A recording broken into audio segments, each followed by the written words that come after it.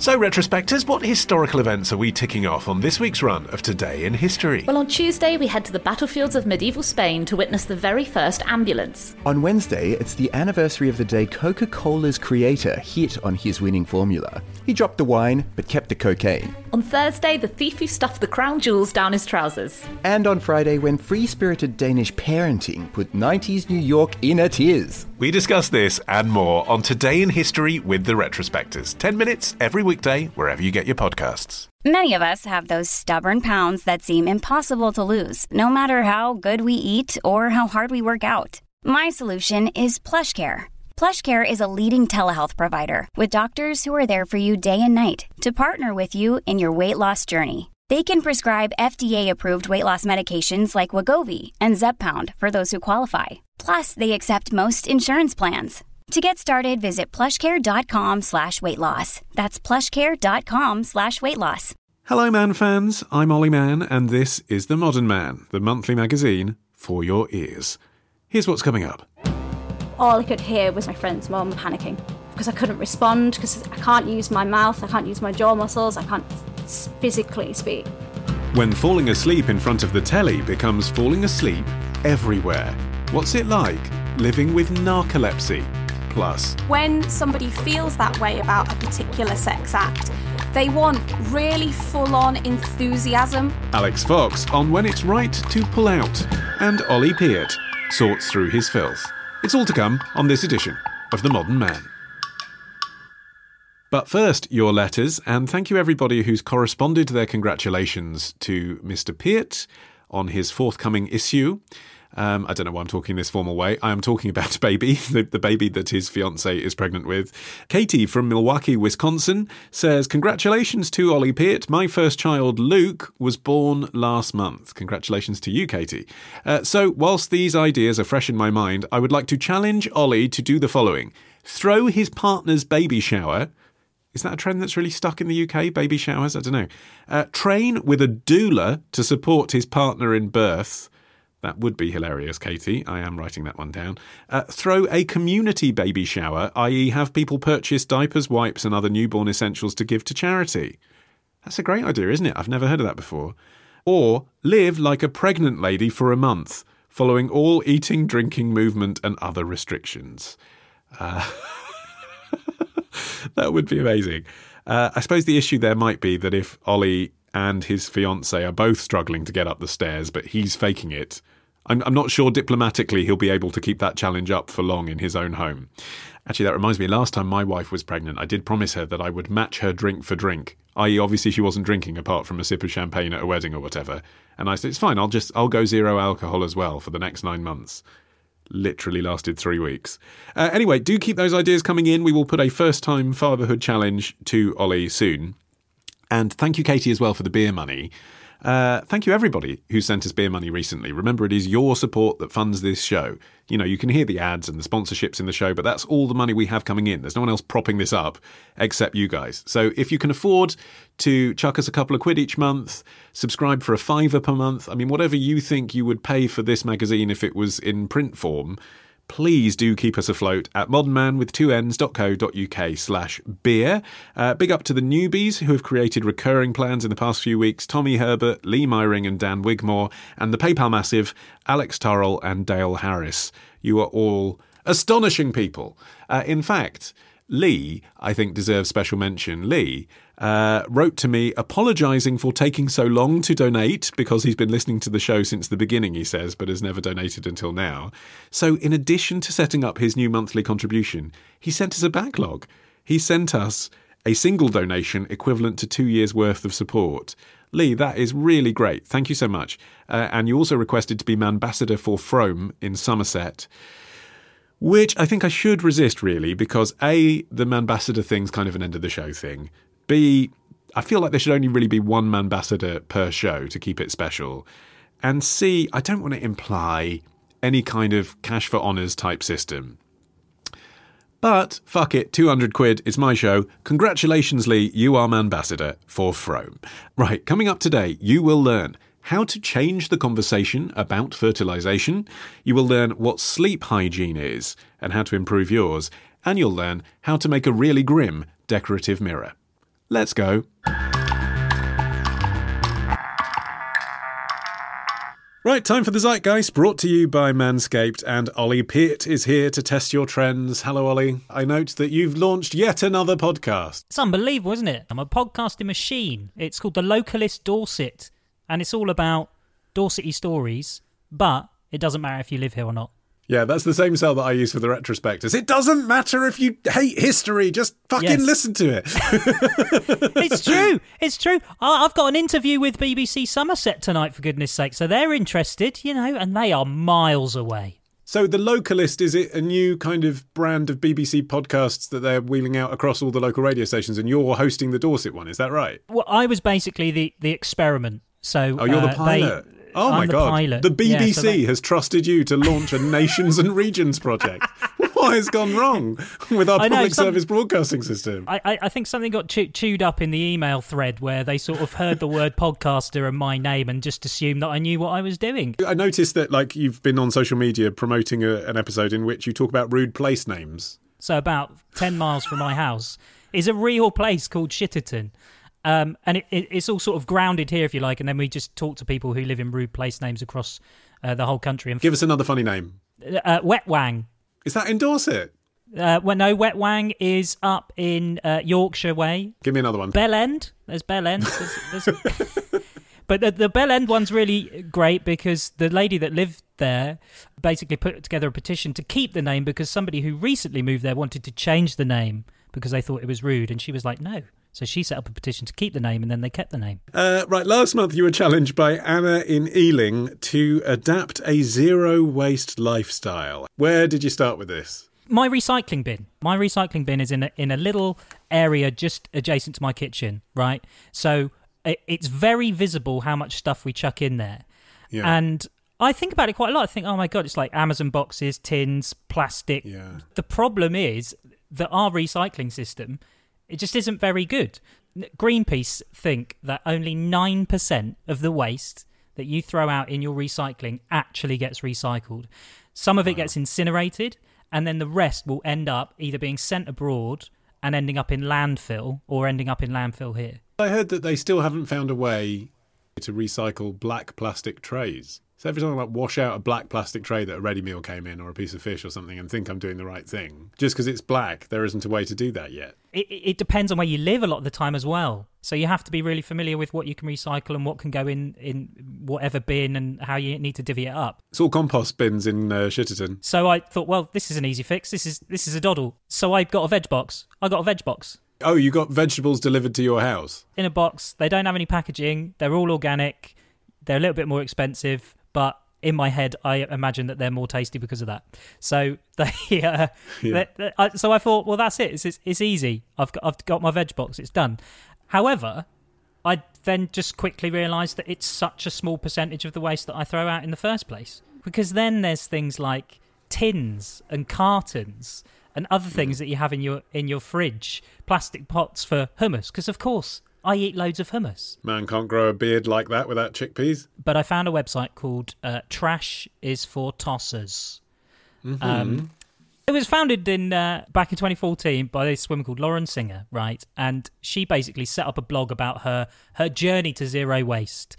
And I found myself sort of just burrowing into this deep hole of loads of YouTube videos and listicles on things I could do with all of the waste. Make a pencil pot out of an old plastic bottle. Here's a really novel way to make hooks out of some corks and stuff like that. I was just watching all of these videos, and then I just thought, hang on, this seems really pointless, actually. One of the examples was a decorative mirror using old, like, paracetamol packets and stuff. Who's going to make that and then put it in their bathroom? Because if I went round somebody's house and I saw a mirror like that in the bathroom, I would leave. I suppose also, like, philosophically, there's a bit of a clash in a way. Because although you're not buying the paracetamol box, especially to make the shit mirror, you'd be sort of better off buying one mirror in your entire life that was a really well-made artisan handcrafted mirror from your neighbourhood with no miles that you then stuck on your wall for 50 years. Reusing old waste is a good thing if you can get some longevity out of it and it actually serves a practical purpose. But a lot of the crafty stuff, it's not really helping anyone. You're just making some crap into some more crap that will still ultimately end up in landfill. So what does solve the problem, Ollie Peart? Refuse.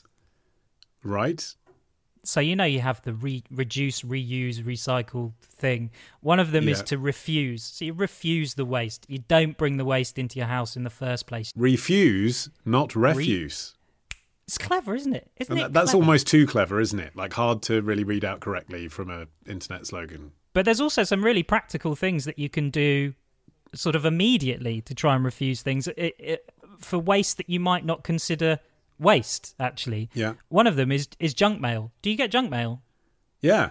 I'm saying that with some positivity because I'm not a big hater of junk mail. I don't mind a bit of extra fodder to read on the loo. I quite like being sent stuff that I haven't asked for, just because occasionally it's quite amusing. Yeah, sure. But then ultimately it ends up in a recycling bin. I stopped buying the Sunday Times for that reason. Like, too many sections, don't need that many, don't need all the stuff falling out the magazine. Started buying the Observer instead because it was more compact. Genuinely made that choice for that reason. I love that that's the Ollie Man route to environmentalism, buying a slightly smaller newspaper. Every little helps. But with the junk mail stuff, you can take a step right now to stop junk mail getting sent to your front door. It's the Mail Preference Service. So it's mpsonline.org. I sound like Amazing. Martin's money tips. You say it just sounds. I was just thinking this is like Watchdog, but I like that we've got a bit that's like, it doesn't always have to be rock and roll and flight simulators. Yeah. Why not do some consumer advice? But you just go along there and they basically remove you off these email lists that you've been put on through various routes or whatever, and you'll stop getting junk mail. So it's a really simple, practical step that you can take to stop junk mail getting put through your door.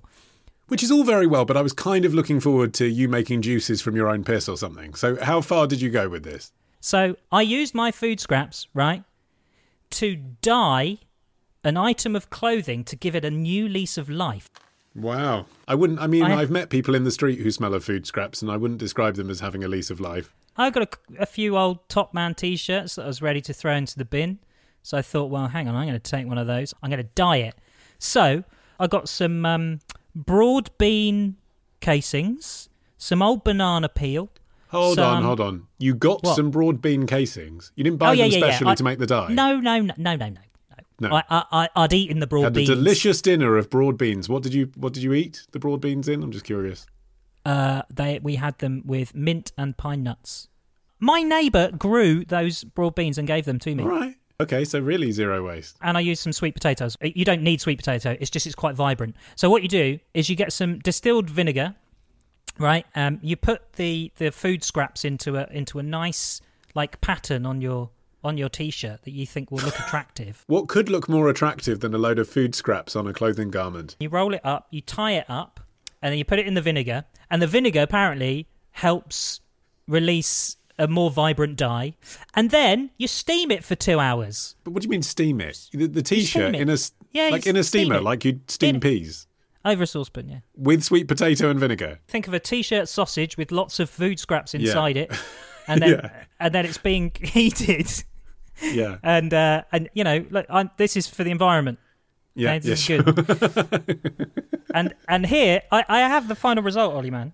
I mean, from here, it just looks like a plain T-shirt, I'm afraid. It just looks like a load of blotches. It's interesting because it is just a load of blotches.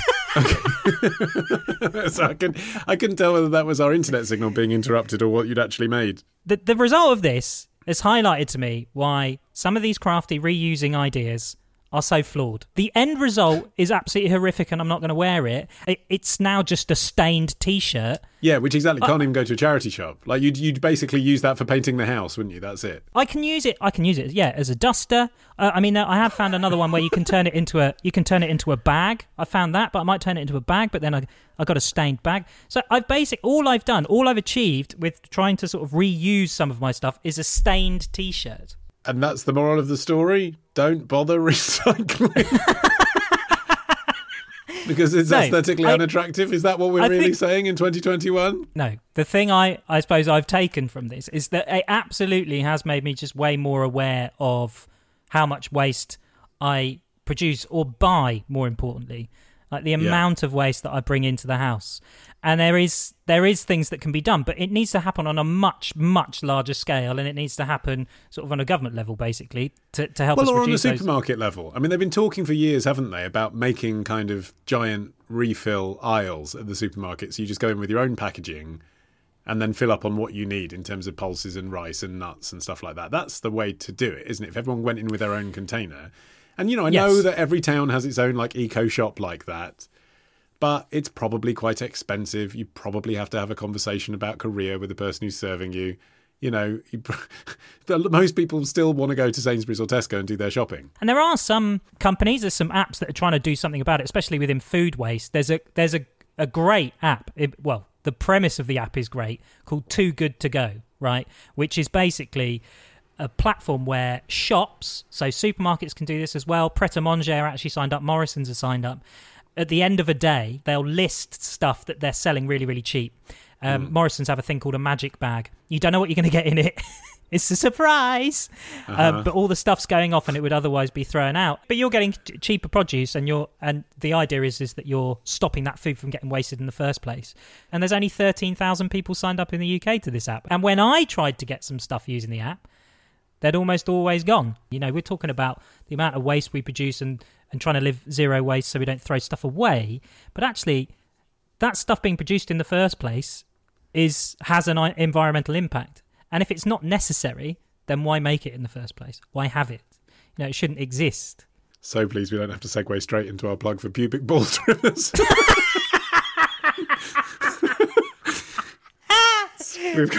Right, time to delve into our mailbag and set you your challenge for next month. Would you like to know what it is, Ollie? Mailbag. Yes.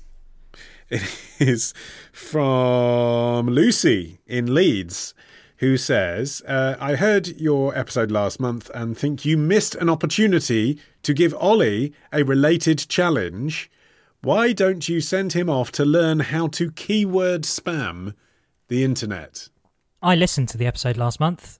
I vaguely know what you're talking about. So what it was I'd found this guy who'd done a song about me on the internet, and then Stuart Goldsmith, who was one of the people that was on the show last month, told me that that's called keyword spamming. They were using my name as a keyword, and his, weirdly, to attract listens to their album on Spotify, which existed purely to make money, not for any artistic reason. So Lucy in Leeds is essentially saying to you, Ollie Peart, why don't you make a bullshit album on Spotify and see if you can make some money out of keyword spamming? Okay, I'd have to pick someone who's a bit more well-known to make any kind of money, though. Yeah, you'd think if you wrote a song about Michael Jackson, that would get more clicks than writing a song about Ollie Mann, wouldn't you? But there must be some method in the madness. What Stuart Goldsmith seemed to be saying last time is that keyword spamming is about finding some strange niche areas where you can be the number one result. I think it's like, because I'm a podcaster, if you're searching for podcasts on Spotify, you're going to click on that song. You're more likely to click on that song than if you're searching for Michael Jackson, where there's hundreds of songs. I see. Yeah, that does make sense, because you're not really going to compete against the actual Michael Jackson, are you? Whereas with Ollie Mann, potentially yes. Can I just keyword spam you again? Yeah, I guess. I mean, I quite like the fact that it's my website and my Wikipedia and my podcast that come up when you search my name, but sure, just shit all over it if you want to. But I suppose the truth is my name is not going to be the most valuable keyword term. Naga Munchetti. I bet she's a good one. Why do you say that? Because she trends a lot on social media. I think she'd be really good. As usual, I suppose we should set the mandatory budget of £50 from the... massive sacks of money that we have funding this enterprise. Don't worry, you'll get my itemised receipts. Yeah. How much can you destroy my internet profile with £50 of my own money? That's your challenge, Ollie. Good. Challenge accepted. In the meantime, we should thank our sponsors for the Zeitgeist, Manscaped.com. The people behind the Lawnmower 3.0, which, by the way, I have still got in my toolbox. I mean, it's come out of my toolbox and I've used it to, trim my gonads. And your box. It is the pubic ball trimmer that is trusted by over 2 million men worldwide. I must say, in the summer as well, it is a great time to be thankful for the services of Manscaped. It's a lot less clammy down there these days. I've noticed the difference. Well, that's thanks to its 7,000 RPM motor, Ollie, to chew through your colossal thick weeds. But if you get the Performance Package 3.0, you get the Weed Whacker, which is the ear and nose trimmer, with a 9,000 RPM motor-powered 360-degree rotary dual-blade system. There is the Crop Preserver Ball Deodorant and the Crop Reviver Toner. And you get 2 free gifts in that package as well. And you can use Manscaped's incredible products and get 20% off and free shipping when you use the code MAN at manscaped.com. That's 20% off and free shipping with the code MAN, M-A-N-N, at manscaped.com. Achieve pubic glory this year with Manscaped. Ollie, I look forward to seeing you next month. You too, man. Take care. Coming up next, you'll be meeting man fan Antonia to tell us about her narcolepsy journey. But first, it is time for our record of the month. It's the new one from Drugstore Romeo's. It's called Secret Plan. It's out now.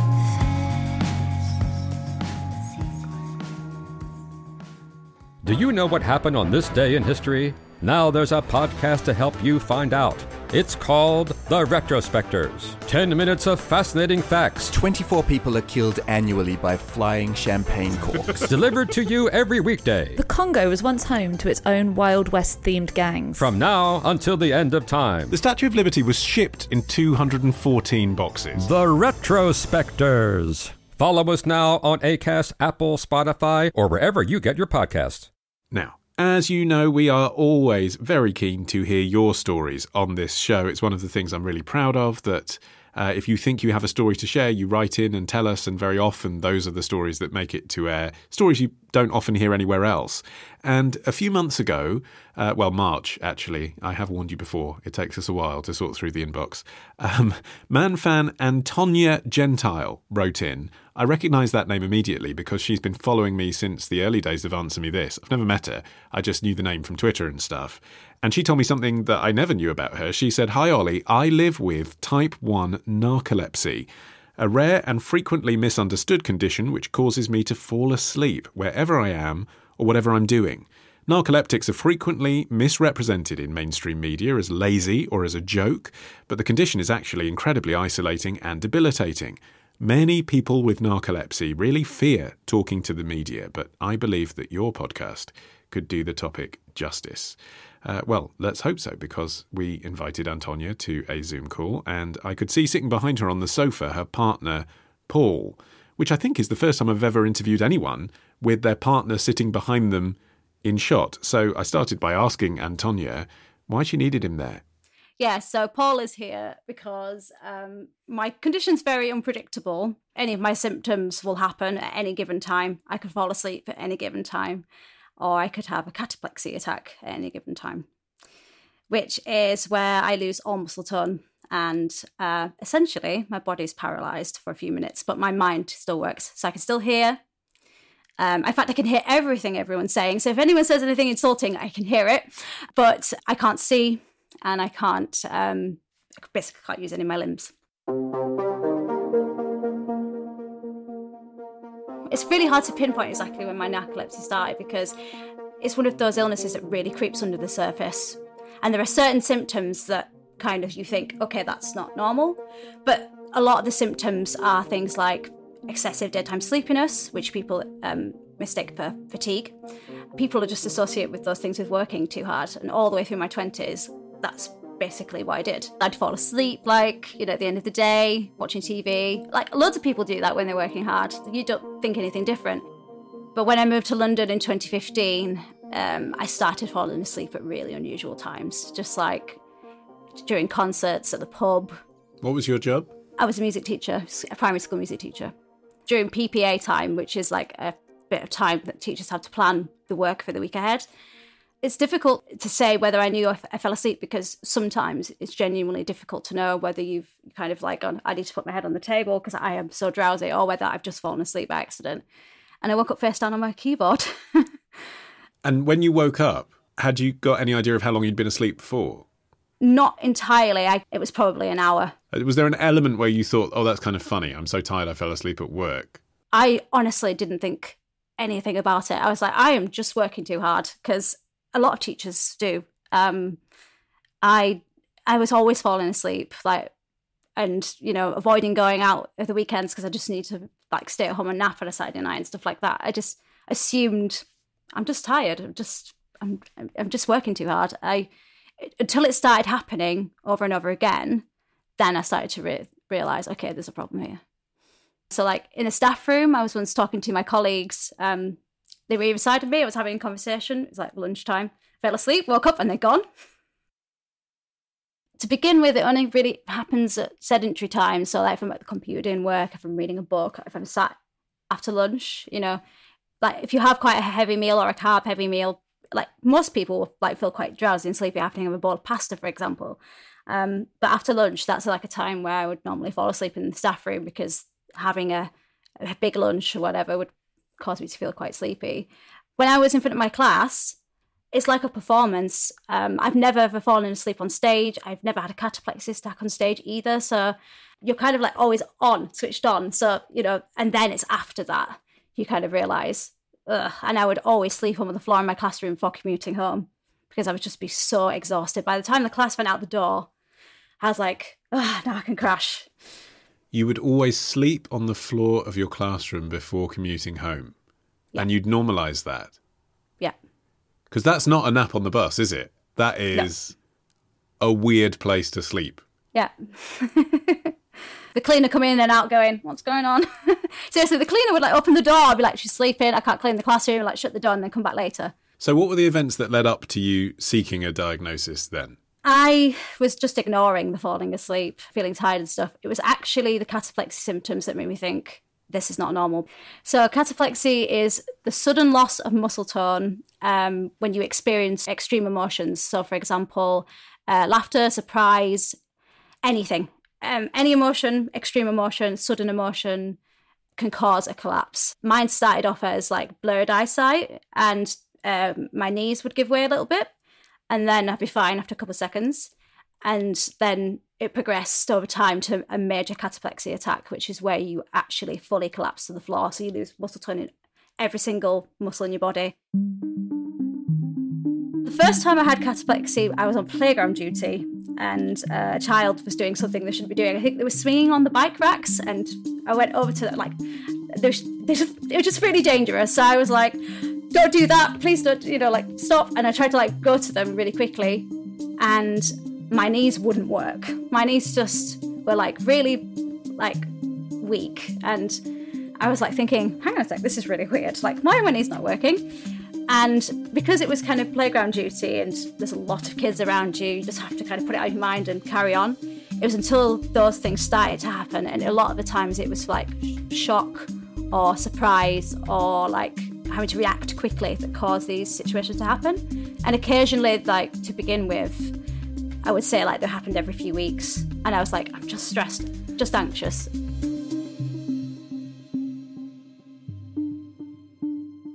And I remember teaching a reception class of children, and they're making me laugh, and actually physically having to hold onto the desk because I could barely see. But they didn't notice. Kids are, I think if it had been obviously a massive attack, kids would have noticed. But the minor cataplexy, I got very, very good at hiding it. Well, also to children, just all grown-ups are weird, aren't they? Yeah, exactly. What were you saying in your own mind about this then? You've noticed, you've joined the dots. You've been okay, I start losing my sight when I laugh. That's not normal. So then what? Are you going home? Are you typing it into Google? My first cataplexy attack was in February 2019. I didn't Google it until 2020, and I didn't speak to a doctor until December 2019. I was just so focused on work. I was taking on extra responsibilities. I was writing productions. I was writing music. I was taking on everything. During the summer holidays, I was doing opera productions. I was still performing on stage. I was so busy that I didn't have time to stop and think what's happening until it started happening every week. And that's when I met my partner, Paul. The first time we met at a Gilbert and Sullivan marathon where we sang It's so weird. We sang every single Gilbert and Sullivan opera back to back. It took about 36 hours. That doesn't sound like a good event for anyone with narcolepsy. So the first few months I knew Paul, he'd make me laugh. If we were walking somewhere, I'd often stop and he'd be like, okay, like, why you stop walking? I was like, nothing, I'm fine. And I like stop walking until my knees kind of like felt okay for just a couple of seconds, and then we continue walking again. We went on holiday to Portugal, and I fell asleep in a restaurant face down on the table. In the middle of dinner? In the middle of dinner. He was eating his dinner. And it was during half term. So, you know, he was like, why are you really tired? Like, we're on holiday, we're relaxed. And it's just like, just really tired from last week still, you know, and taking the time holiday to recover and stuff. And he was the first person who said to me, this is not normal. You need to get this looked at. When you're saying the words to your partner, oh yeah, everything's fine, you must have known really that wasn't the case. I think, to be honest, like, I was just so embarrassed that I'd let myself get so unwell, like having to tell him what was going on, that I just spent so long just trying to cover it up. So Paul made me go to the doctor. At the time, we kind of thought it might just be something really easy to fix, because like low iron or low vitamin D, which is actually what the route the doctor went down in the first instance. So my first GP trip, my GP was basically like, I don't think there's anything too wrong here. You know, you're a teacher, you've worked too hard, you should have come a bit sooner, but you know, it's probably just that you're low in vitamin D, you're low in iron, so let's do some blood tests just see what's wrong. And it came back with low vitamin D and low iron, and I started taking the supplements and went back to work. And then at the end of my first week back at school, I couldn't walk home. I couldn't physically walk up the road. I was actually physically holding onto the railings on the road because I couldn't walk home. I remember getting home, ringing Paul, because we were going to go to the theatre for my birthday, because it was 2 years before my birthday. And he was like, have a nap, and then we'll see how you feel. And I remember we went to the theatre. I fell asleep, but it was like, you know, that you probably had this. Everyone probably has these kind of sleeps occasionally, like when you're jet lagged and you fall asleep for like a second, like, you know, like just drop off for a second, and you're like, oh, I dropped off there for a second. I started doing that all the way through this production that we were watching, and Paul noticed my head like dropping a lot, and he was like, that's not normal. And that's the first time that those kind of instances started happening, but we call those micro sleeps. And I was like, well, that's a new symptom. That's weird. I'm taking the supplements. I'm doing everything that I'm supposed to be doing. And then over that course of that weekend, I got so physically weak that I couldn't even get up the stairs by myself. Wow. Okay. So then you did go to the fucking doctor again. Again. And what did they say? And they went, just keep taking the supplements. Iron can take a while to work. Just keep taking it. Take some time off work. So I took some time off work.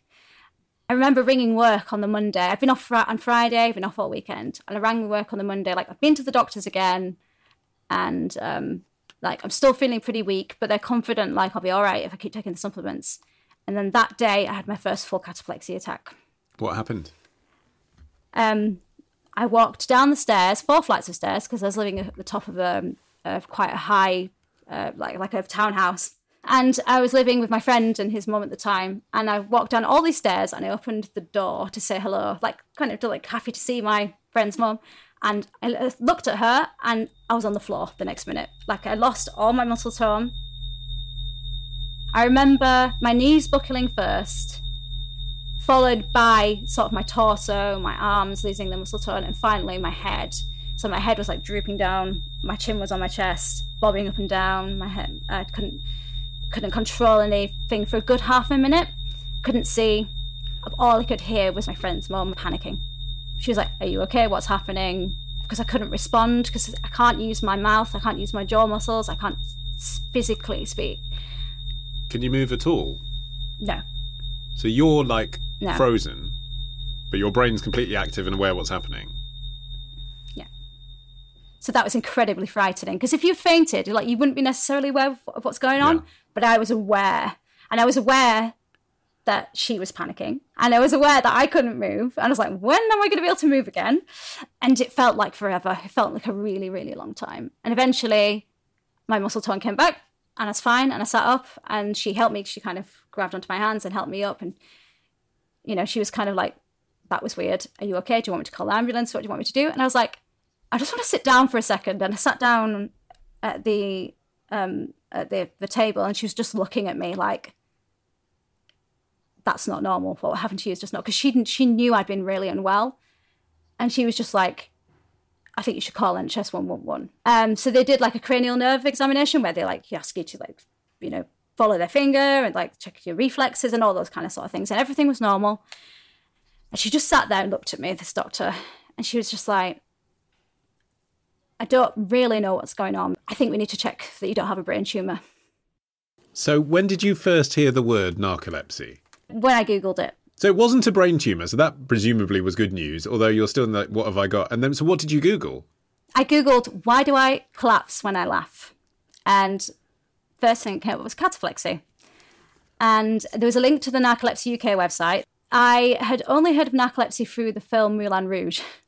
You know, he goes stiff as a board whenever he has a cataplexy attack or a sleep attack, which is not what happens. So obviously, like, I didn't put two and two together in that way. What did you find out? So I actually emailed the narcolepsy charity, and within 3 hours, I had a lovely email back from Nicola. She's one of the people who runs the charity. And she was basically like the first person I'd spoken to who basically understood what I was saying. You know, like when you don't know what's wrong with you and you're really worried about, you know, like it could be something really serious. Obviously, narcolepsy is serious, but you think it's life-threatening. You do worry and it raises your anxiety levels. But for someone to tell you they think they know what's wrong with you after months of just being so unsure, it just was a massive relief. Because it's not just your career that was then affected, it's also your hobbies. I mean, I can see just from your social media profile that things that you used to do include performing, as you mentioned earlier, which you're now loath to do, and cooking, which you can't do unsupervised anymore. No, very dangerous. I can't drive. I've had my license taken off me when I was diagnosed. I surrendered it. I can't have a bath unsupervised because the hot water sends me to sleep. I can't read a book. I haven't read a book in a long time. I love reading as well. Love reading so much. So audiobooks and podcasts are like the next best thing. So really, if you were to just pick up a book now and concentrate, I mean, how long would it be before it was likely you might fall asleep?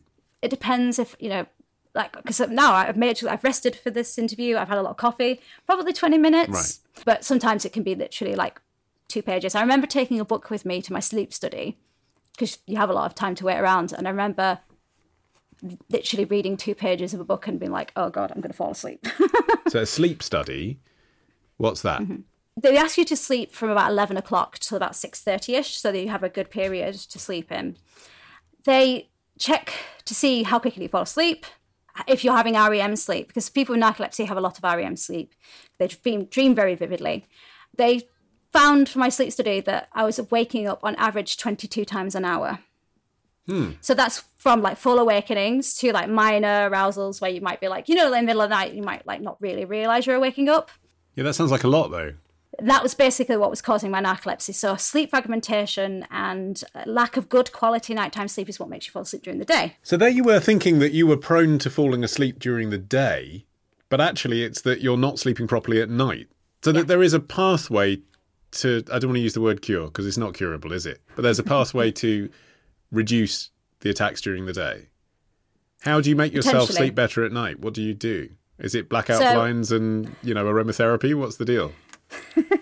So they ask you to improve your sleep hygiene, which is basically everything that can help you sleep better at night. And it's not just like, don't take electronics into bedroom. It's not just blackout blinds. It's everything, like your whole bedtime routine, like going to bed at the same time every night, getting up at the same time every day.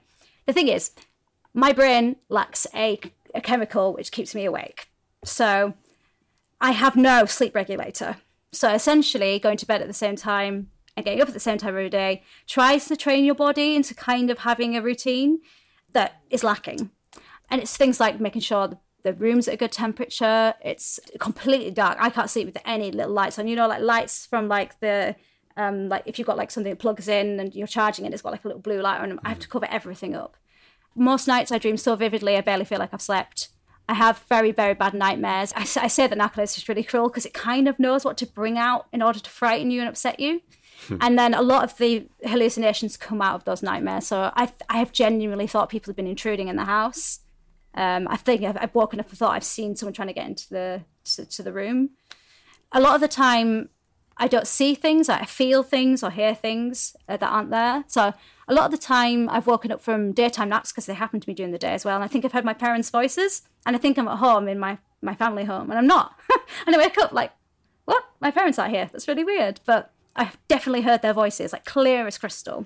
And you've been very open to all of my questions. You've talked about all the slightly freakish things about narcolepsy that people are interested in, you know, falling asleep in a theatre, that you might fall asleep behind the wheel and all that stuff. In real life, are you comfortable with those questions? I've had to make myself comfortable talking about it. It's difficult for me to get out and socialise with new people because I have to say to them, look, I have this condition, I might fall asleep. It's nothing personal. You're not being boring. It's just me. But people do treat me differently because of my narcolepsy. You know, I've had people apologise for making me have a cataplexy attack because they've said something funny. I'm like, if you've said something funny that's made me have cataplexy, it's probably because it was hilarious, so you should be flattered. Like, I'm not offended. Like, it's fine. It's a normal thing. And I don't want people to treat me differently because I have cataplexy.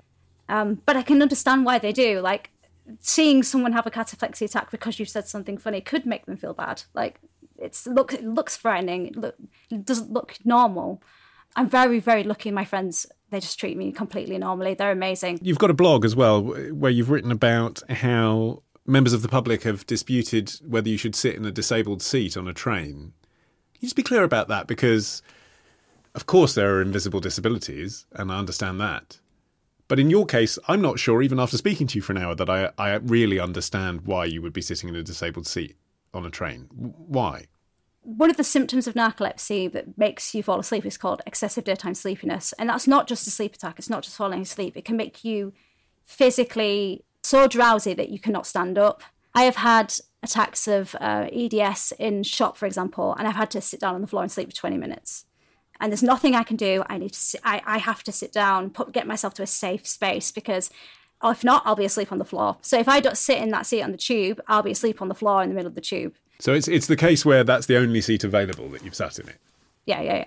And I have vacated seats for people I think, gosh, like I saw a pregnant lady who's obviously struggling. Nobody else was giving up a seat. And I was just like, I'm drowsy, but nobody else is giving up a seat. She looks like she needs a seat more than me. But I've still had horrific abuse on the tube. I was once on the tube.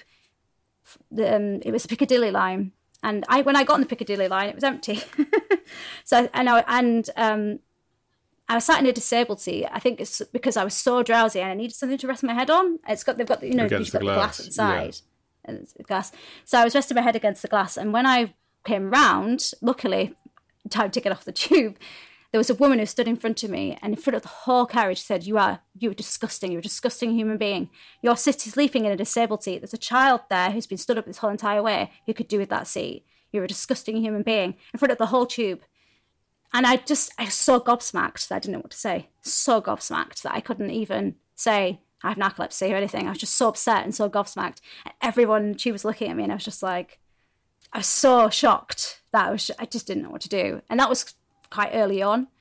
And I think now I would actually stand up and say, look, I've got narcolepsy, but even that interaction could cause a cataplexy attack. So it's really hard for me sometimes to actually say, you're being unreasonable or whatever. Recently on a bus driver told me that I had to sit down because I was a young and healthy person. And I actually had to say in front of the whole bus, well, actually, I have a disability and I have my narcolepsy card with me. It's like a little card which basically explains my symptoms. But I had to announce it to the whole bus because that bus driver didn't consider that I might have an invisible disability. And they're supposed to be, part of a company who are doing a big campaign about invisible disabilities at the moment. But if the doctors don't know, it seems almost ridiculous to think that the bus driver would, doesn't it? I mean, it's about language. So you don't kind of say to someone, you're a young and healthy person, you should be going upstairs to sit down because there's a seat upstairs. He should have said, are you able to sit down? Even that, just asking someone because he doesn't know. Yes, I get it. How is this supposed to tell? Because he actually said to me, how am I supposed to know you have an invisible disability? I suppose the answer is don't presume, ask first. Exactly. It's weird because you wrote to the show because you wanted to spread awareness about narcolepsy and to provide an account with a bit more detail than people understand. But what's been interesting listening to you talk is you're right, of course, that people don't know much about narcolepsy, but actually just the vocabulary of sleep that you're now dropping into the conversation because you're so used to talking about it. You know, hallucinations, sleep hygiene, lucidity. These are not conversations that anyone's having. You know, I don't ask anyone about what their sleep's like unless they're a new parent or there's a reason to ask that question that goes beyond the usual, how's your sleep? And I wonder whether, considering we all do it for at least a third of our lives, it's not just a conversation about narcolepsy that needs to happen, but actually there maybe needs to be more conversation about sleep. Absolutely. And actually, many people will have problems with their sleeps during their lifetime, whether it's insomnia or stress. Lots of people have problems with their sleep that they just kind of ignore. And actually, there are things you can do to help yourself. And kind of normalizing sleep problems isn't good. It's not normal to not be able to sleep at night. You have to confront it and you have to look into why you're not sleeping well. And no one should ever feel like they should have to put up with sleeping badly as well. Like, there are things that you can do. Antonia Gentile. And if you're wondering what those things are that you can do, Antonia recommended an app called Sleepio, which is a clinically evidenced sleep improvement program which uses CBT techniques to help you improve poor sleep. I've put a link to that on our website. And also she said, if you think you have narcolepsy, then do reach out to Narcolepsy UK. Unbelievably, it takes on average between 5 and 10 years for people to get a narcolepsy diagnosis. But with the help of the charity, they can get in touch with your GP and help you get the support that you need a bit quicker. So I put a link to them on our website as well, which is also where you need to go if you have a story that you would like to share on a future edition of the show, or any feedback on Antonia's story or anything you've heard in this episode. Right, up next, should you stop having anal sex if your partner finds it unsatisfying? It can only be Alex Fox with The Foxhole after this.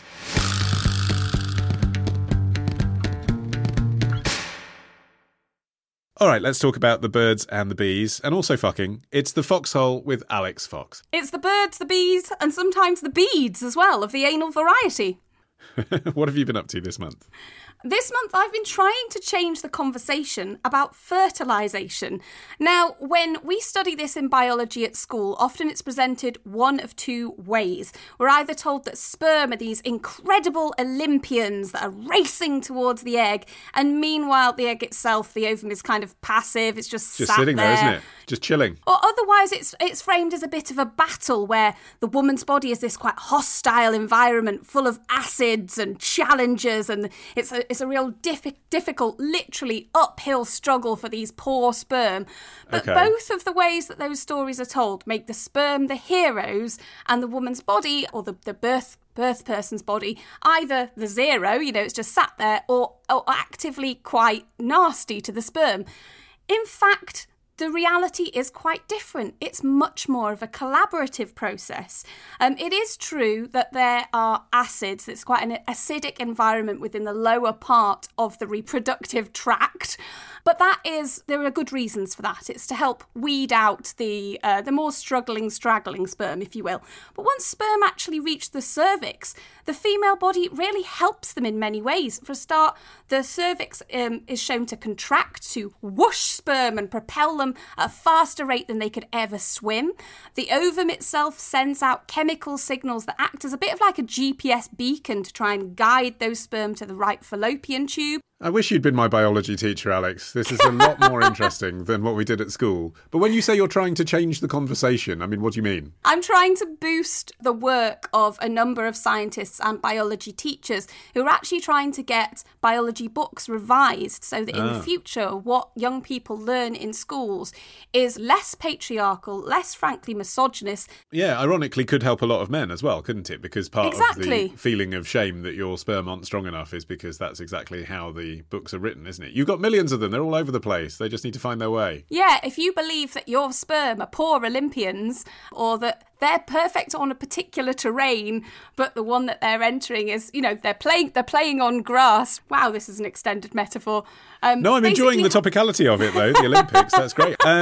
Right, time for our listener question of sex, brought to you by thehandy.com, the sex toy that revolutionises masturbation. Which, at up to 10 strokes per second, is the most powerful penis pleasuring device on the market right now. And this month's question comes from an anonymous man fan who says, I am a young cis man in a long-term relationship, and my wife was my first sexual partner. We have always had a very, very satisfying sex life. So far, so good. A few times per year, he says, we engage in anal sex, and we are both aware that it's more my kink than hers. Actually, it is my biggest kink/fantasy, and when I pleasure myself alone, it's what I think of most times. Again, may I say, I think it's quite sweet that he is thinking about his wife's anus when he's wanking. Well, he says he's thinking about anal. He doesn't specifically say his wife's anus, but yeah. I suppose. As far as bum fun goes, this sounds quite sugary sweet to this point. Yeah, I'm thinking like if Mr. Brady from the Brady Bunch was doing his wife up the bum, it would sound like this.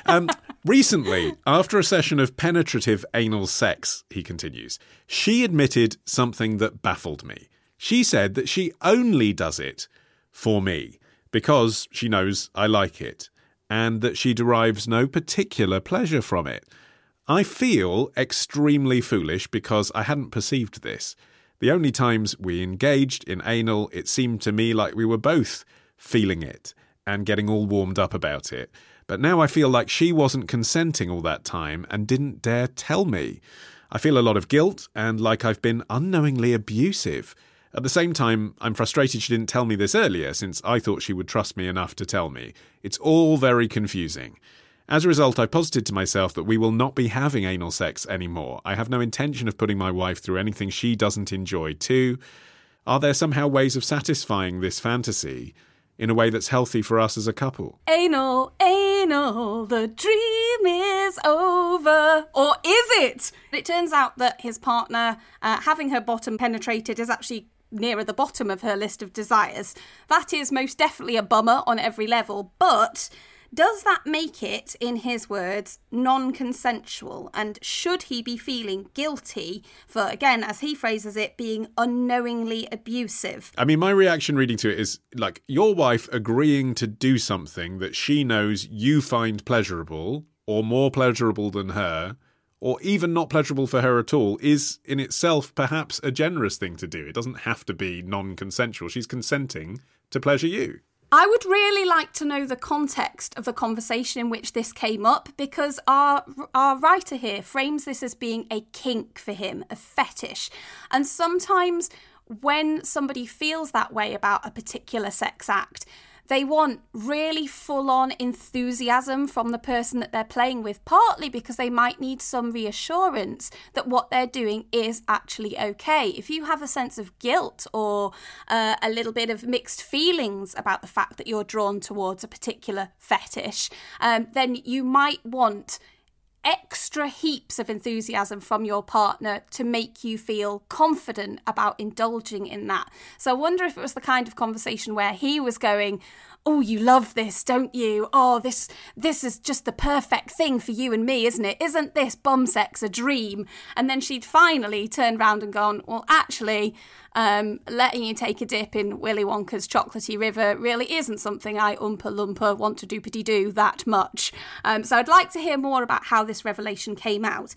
The impression I get, though, is that this isn't something that is actively traumatising or upsetting her.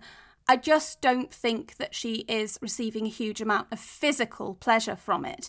Now, I've referred to the legendary Shaggany aunt Dan Savage before on the show, and he coined the phrase GGG to mean good, giving and game.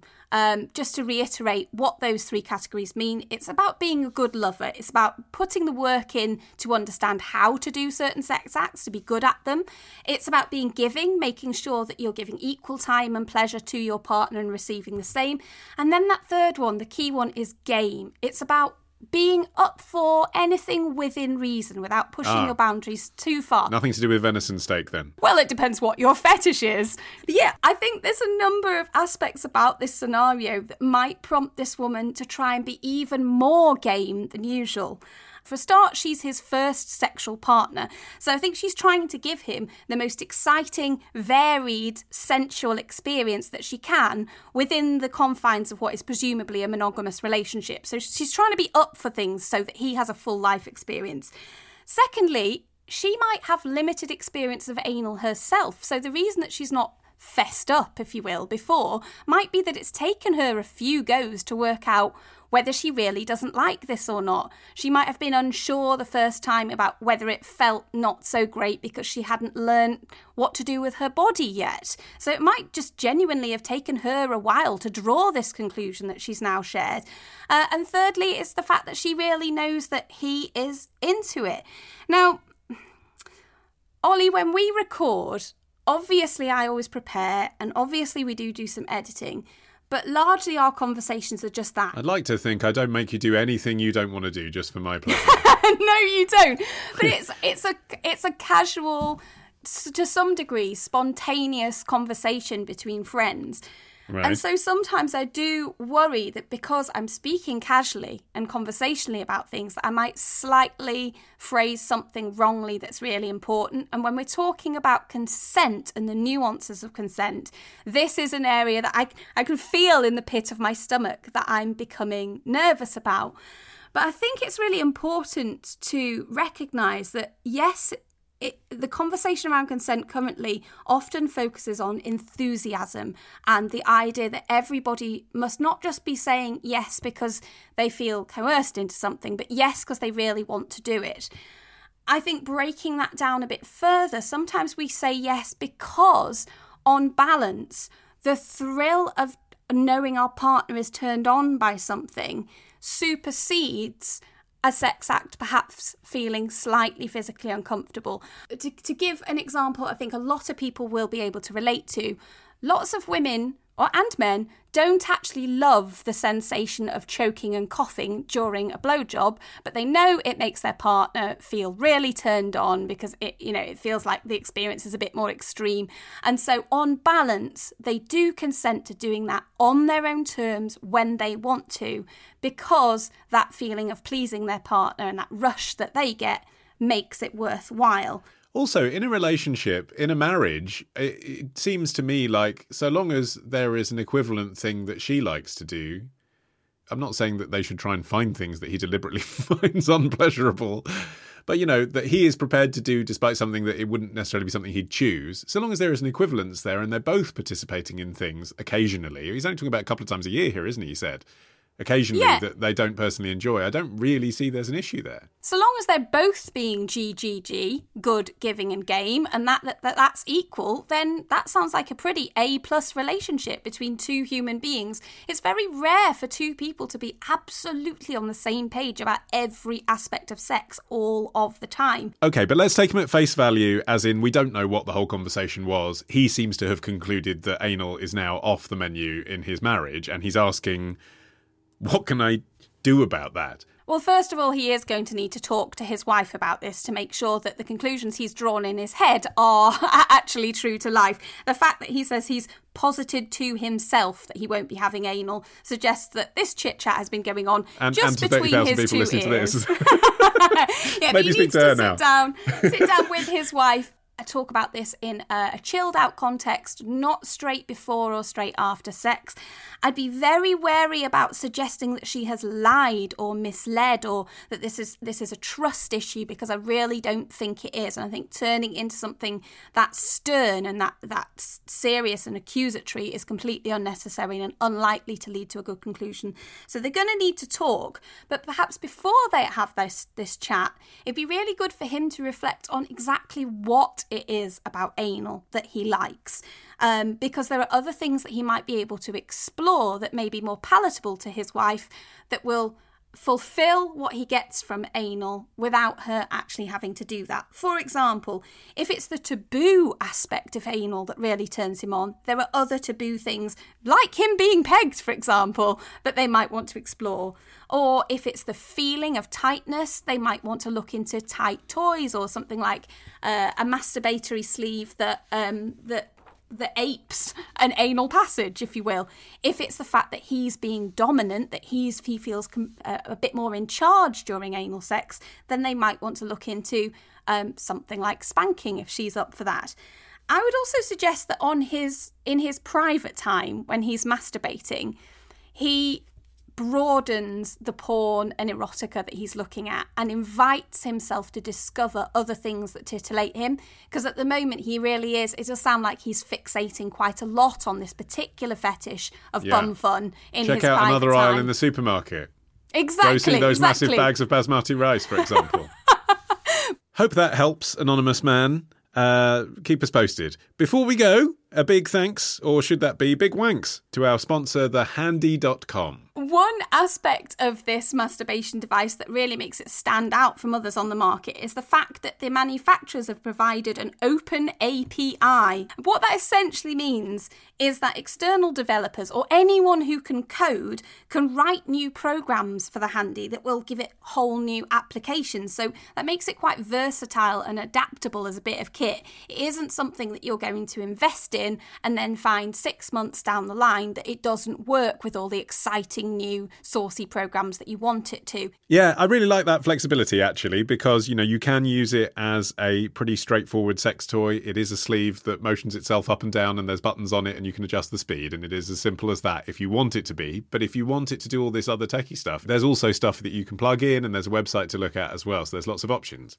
Yeah, it can be as sophisticated as you like. So if you want to check that out, head over to thehandy.com and use the code FOXHOLE for free express shipping. That is the code FOXHOLE at thehandy.com. And thanks again to them. And if you check out my Instagram, which is at AlixFox, ALIXFOX at the moment, I am running a competition for you to win your very own handy machine for zilch. So you can get nutting for nothing. It's not often that Alex Fox offers free hand jobs through her Instagram, but it's happening now. They're usually very expensive. And with that, we have very nearly reached the end of this edition of The Modern Man, but there is just time to appoint a new man-ambassador, courtesy of this missive from Richard Lewis Jones, who says, Ollie, I've just donated a year's worth of beer money to The Modern Man. Thank you, Richard. I really look forward to it at the start of every month. The show just keeps getting better. Thank you, Richard. I was introduced to the podcast by my brother Gareth. Thank you, Gareth. And I would love it if you can make him ambassador for Croydon. That's nice, isn't it, when someone confers such a great honour onto somebody else? I would love to, Richard. Gareth Lewis Jones, I now appoint you ambassador for Croydon. May you continue to spread the good word. Until next time, our theme music is by Django Django. I've been Ollie Mann, the producer, Matt Hill. And we'll see you with something new on August the 10th.